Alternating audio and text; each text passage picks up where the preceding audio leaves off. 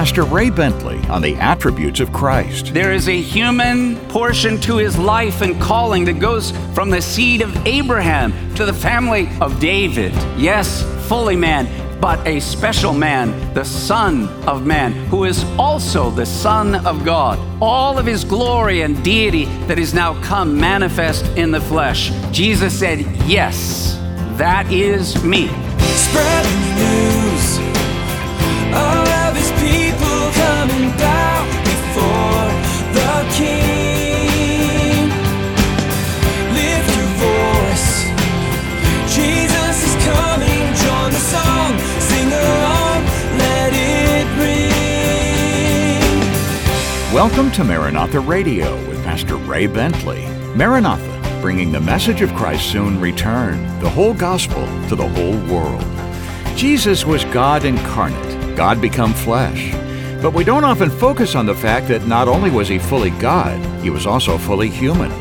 What can we learn from the human side of the Lord's character and attributes? We'll dig into that subject today and see how we can follow in Jesus' footsteps in our lives.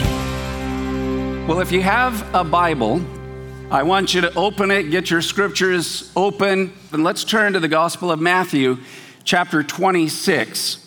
And we're going to finish the 26th chapter of Matthew. And the title of the message is When Jesus Was Alone.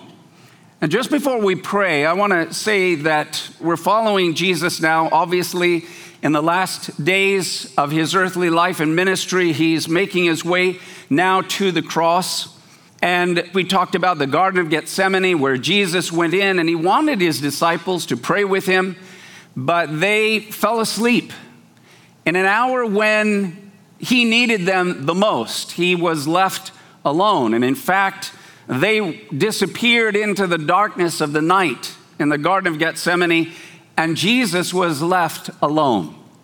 But in that aloneness, Jesus cried out to his Father. He prayed with his Father. He called on the name of the Father to know exactly, to be reconfirmed 3 times.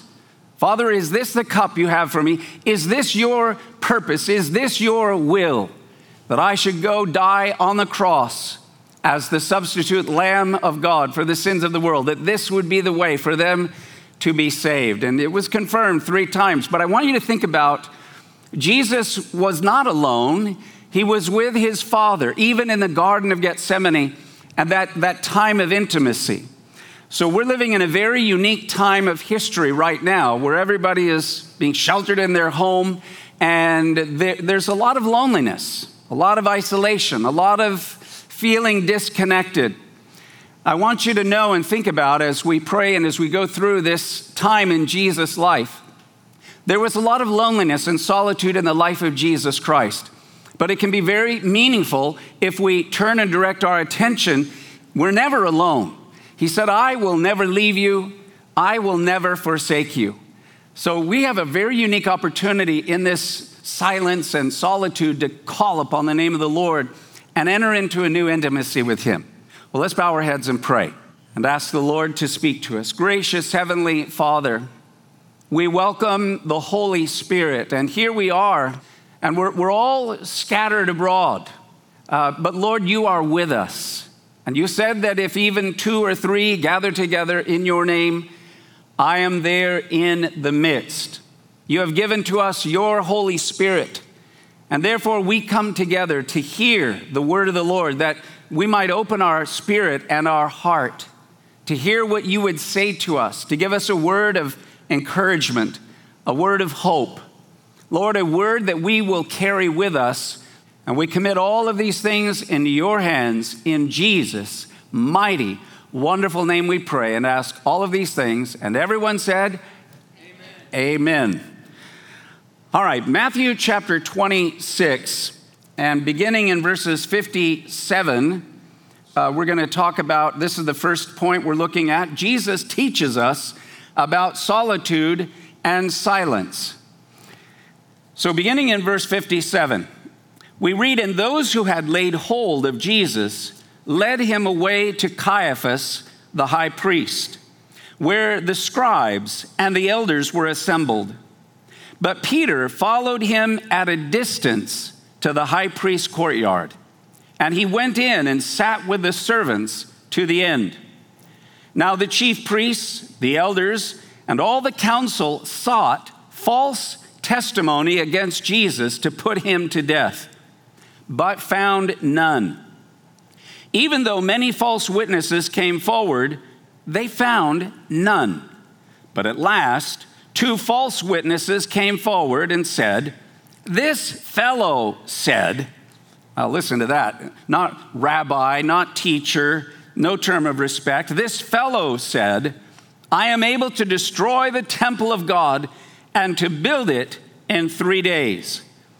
And the high priest arose and said to him, "Do you answer nothing? What is it these men testify against you?" But Jesus kept silent. And the high priest answered and said to him, "I put you under oath by the living God. Tell us if you are the Messiah, the Son of God." All right, let's stop there for just a moment as we tell the story and read it. And I want you to look at Jesus is teaching us about solitude and silence. Now he's in a moment where they're bringing false accusations against him. They've already determined that he is guilty. They have already determined that he will be put to death. Now they're just trying to find something to be able to accuse him with. It's interesting, they couldn't find anybody, and so they finally found a couple of guys that said, "Well, I heard he said this one time, 'Destroy this temple.' Oh, the temple of God. Surely you cannot speak against the temple of God. Destroy this temple, and I will raise it up in 3 days." Now, Jesus was there. He did actually say those very words. But he was not talking about the physical temple, which had been building for over 46 years at that time, that it would be destroyed and rebuilt in 3 days. He spoke of the temple of his body. He was all the fullness of the Godhead dwelt in him bodily. And he, as the living temple of God, the living Word of God, would be crucified. But on the 3rd day, he would be resurrected. And that same body that had died would come back to life. That's what Jesus was saying. But notice he does not explain. He does not say, "Hey, you misinterpreted, you didn't understand, I had a spiritual meaning to that." He remains silent. Again, Jesus has at this moment been forsaken by his disciples. They have all fled into the darkness of the garden, and he is all alone. And I'm thinking for just a moment, we often miss the importance of Jesus' solitude and silence. And every one of us can learn something from Jesus about and an example of that. If you want to be intimate with our Father who is in heaven, it requires there are going to be times in your life you need to get away from everybody else. You need to be silent. You need to go into his presence. And you need to wait upon him and listen to him and spend time with him. In the Garden of Gethsemane, Jesus had had deep prayer, deep communion, deep intimacy with his Father. He was wrestling with a question about going forward with the cross. But he had his Father, and there he was, and the disciples had all fallen asleep. But Jesus was not alone. He was conversing. He was communicating. He was talking. He was sharing with his Father. And by the way, at the end, we know that he sweat, as it were, great drops of blood. It was very traumatic. But at the end of that time of intimacy and prayer and communion between the Father and the Son, at the very end, Jesus stood up and he came and he found the disciples. They were all sleeping, and he said, "Sleep on. Here comes the enemy. This is the hour and power of darkness." But he was saying, "I'm ready.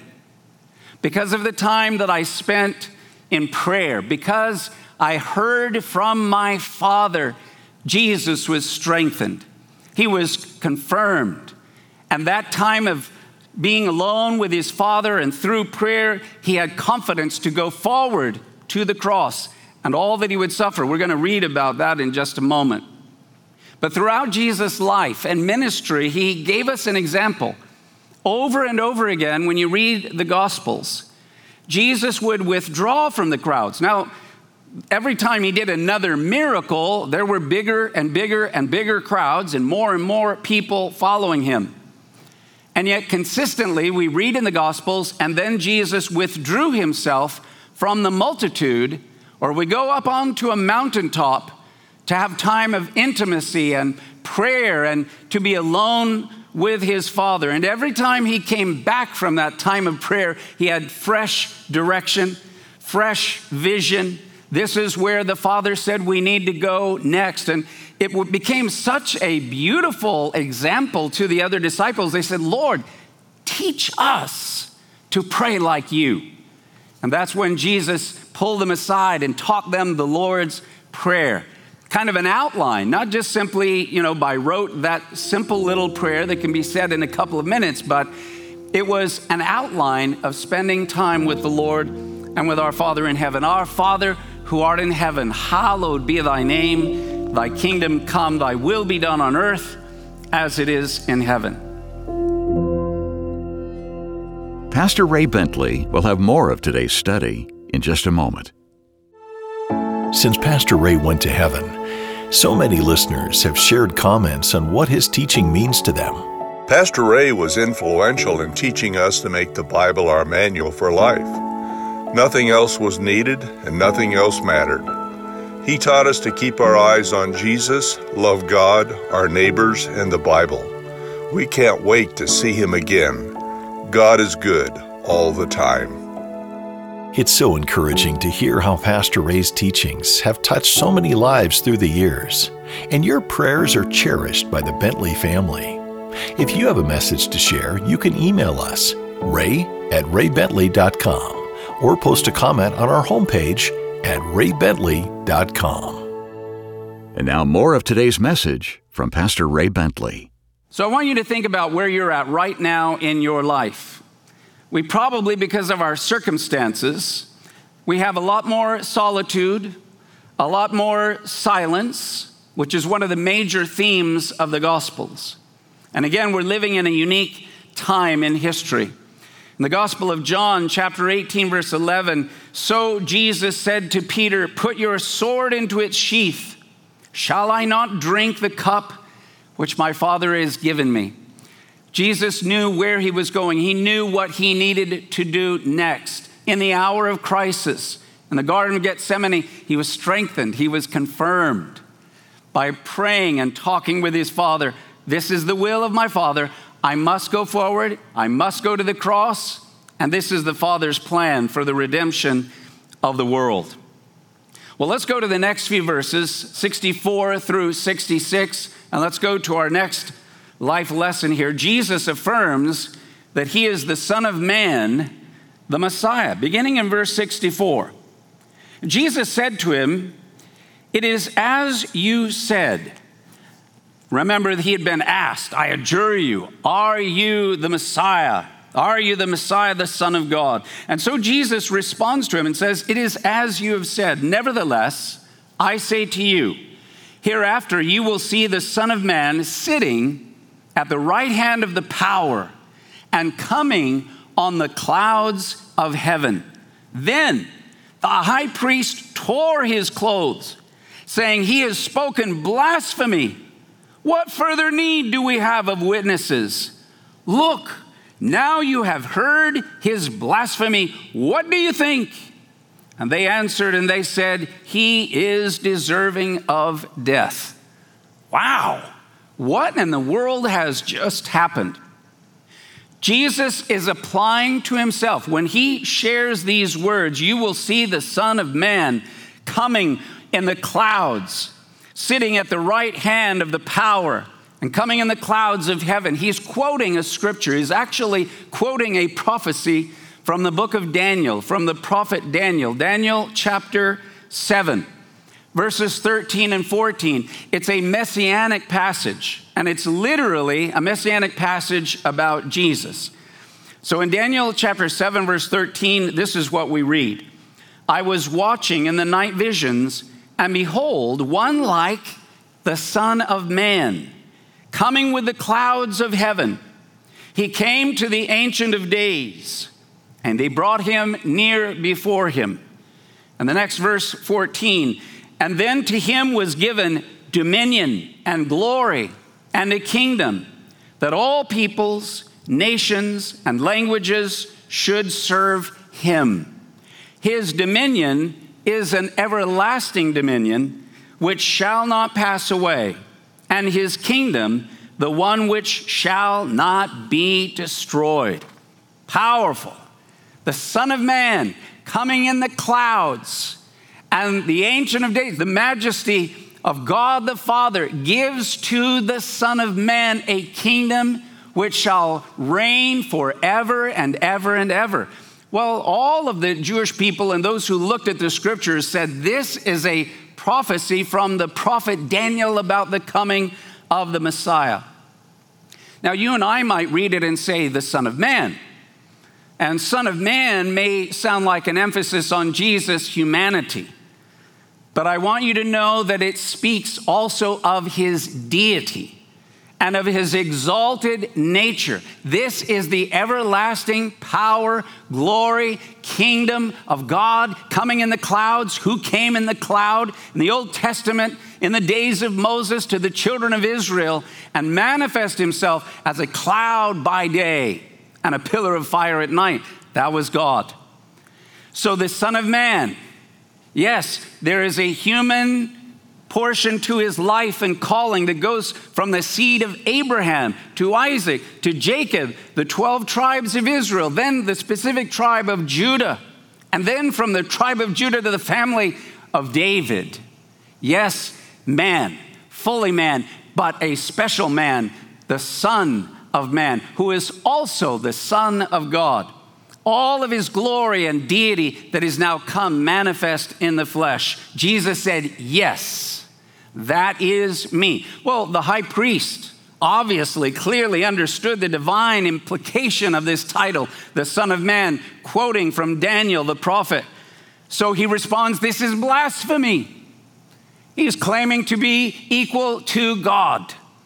And so they had him in their own eyes. The only problem was that what Jesus declared was true. He is the Son of Man. He is the Son of God. He will come in the power and the glory and the kingdom and the clouds of God Almighty in the kingdom of heaven.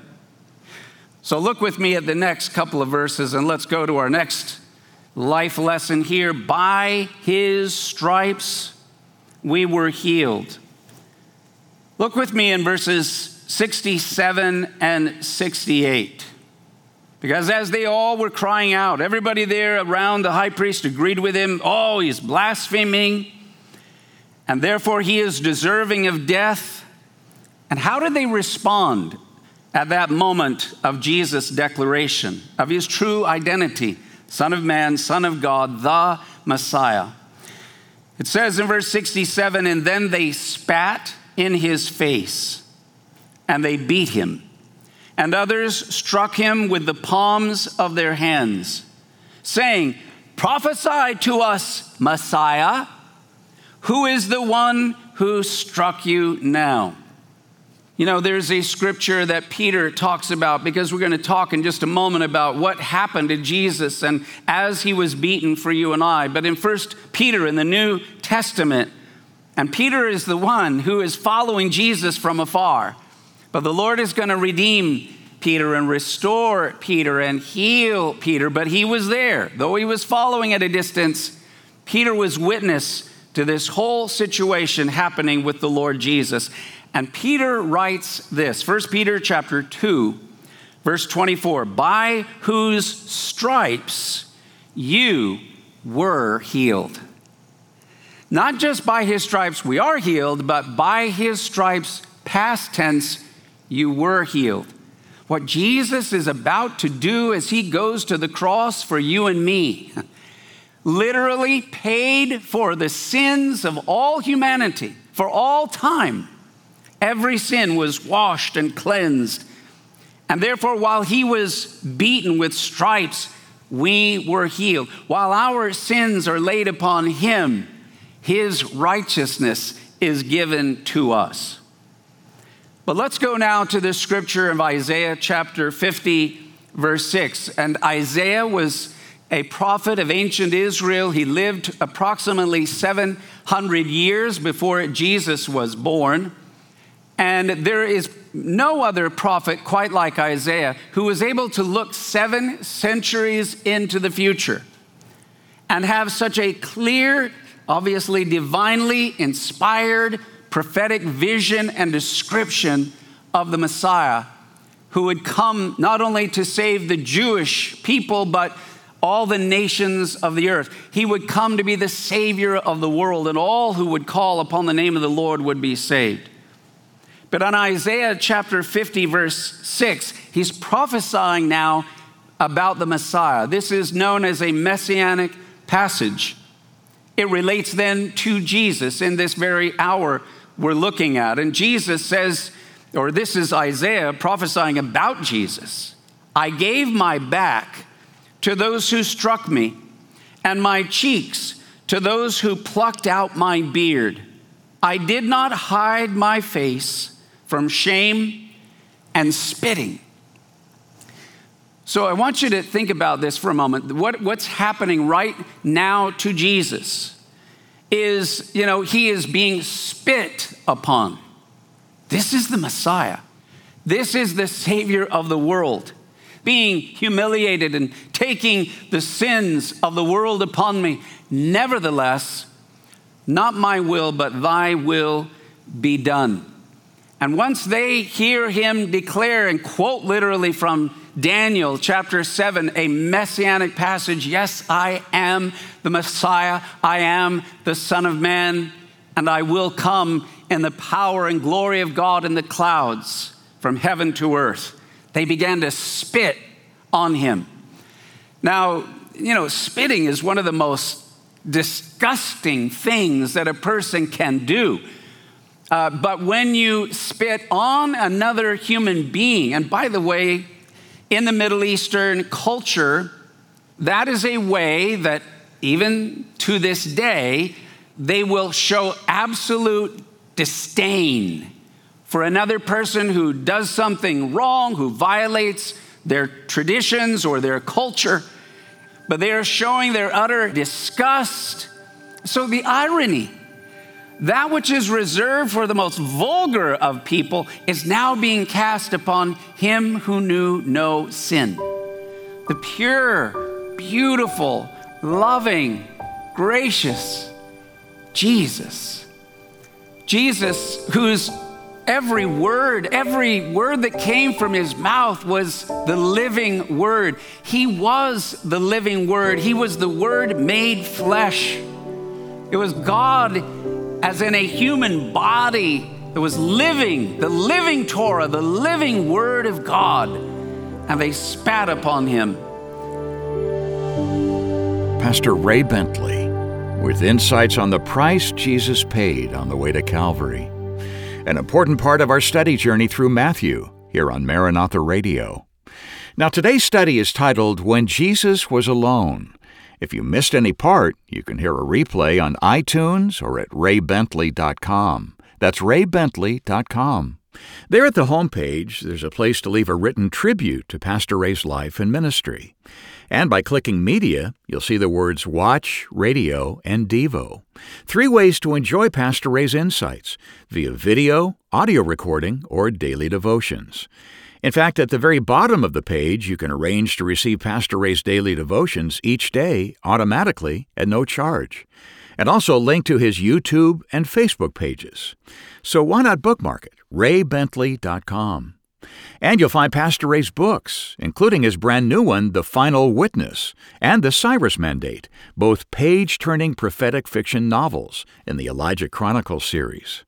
You'll see end times prophecy in a whole new light. And raybentley.com is always where you'll find the best deals on Pastor Ray's resources. You can also donate securely right there on the site. Your investments help bring the whole gospel to the whole world. Our mailing address is Maranatha Radio, 10752 Coastwood Road, San Diego, California, 92127. Next time, join Pastor Ray for more from our studies in the book of Matthew.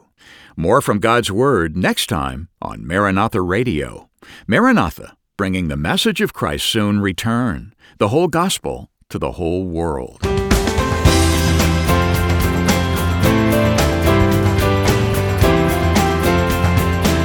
Maranatha Radio with Pastor Ray Bentley is an outreach of Maranatha Chapel, 10752 Coastwood Road, San Diego, California, 92127.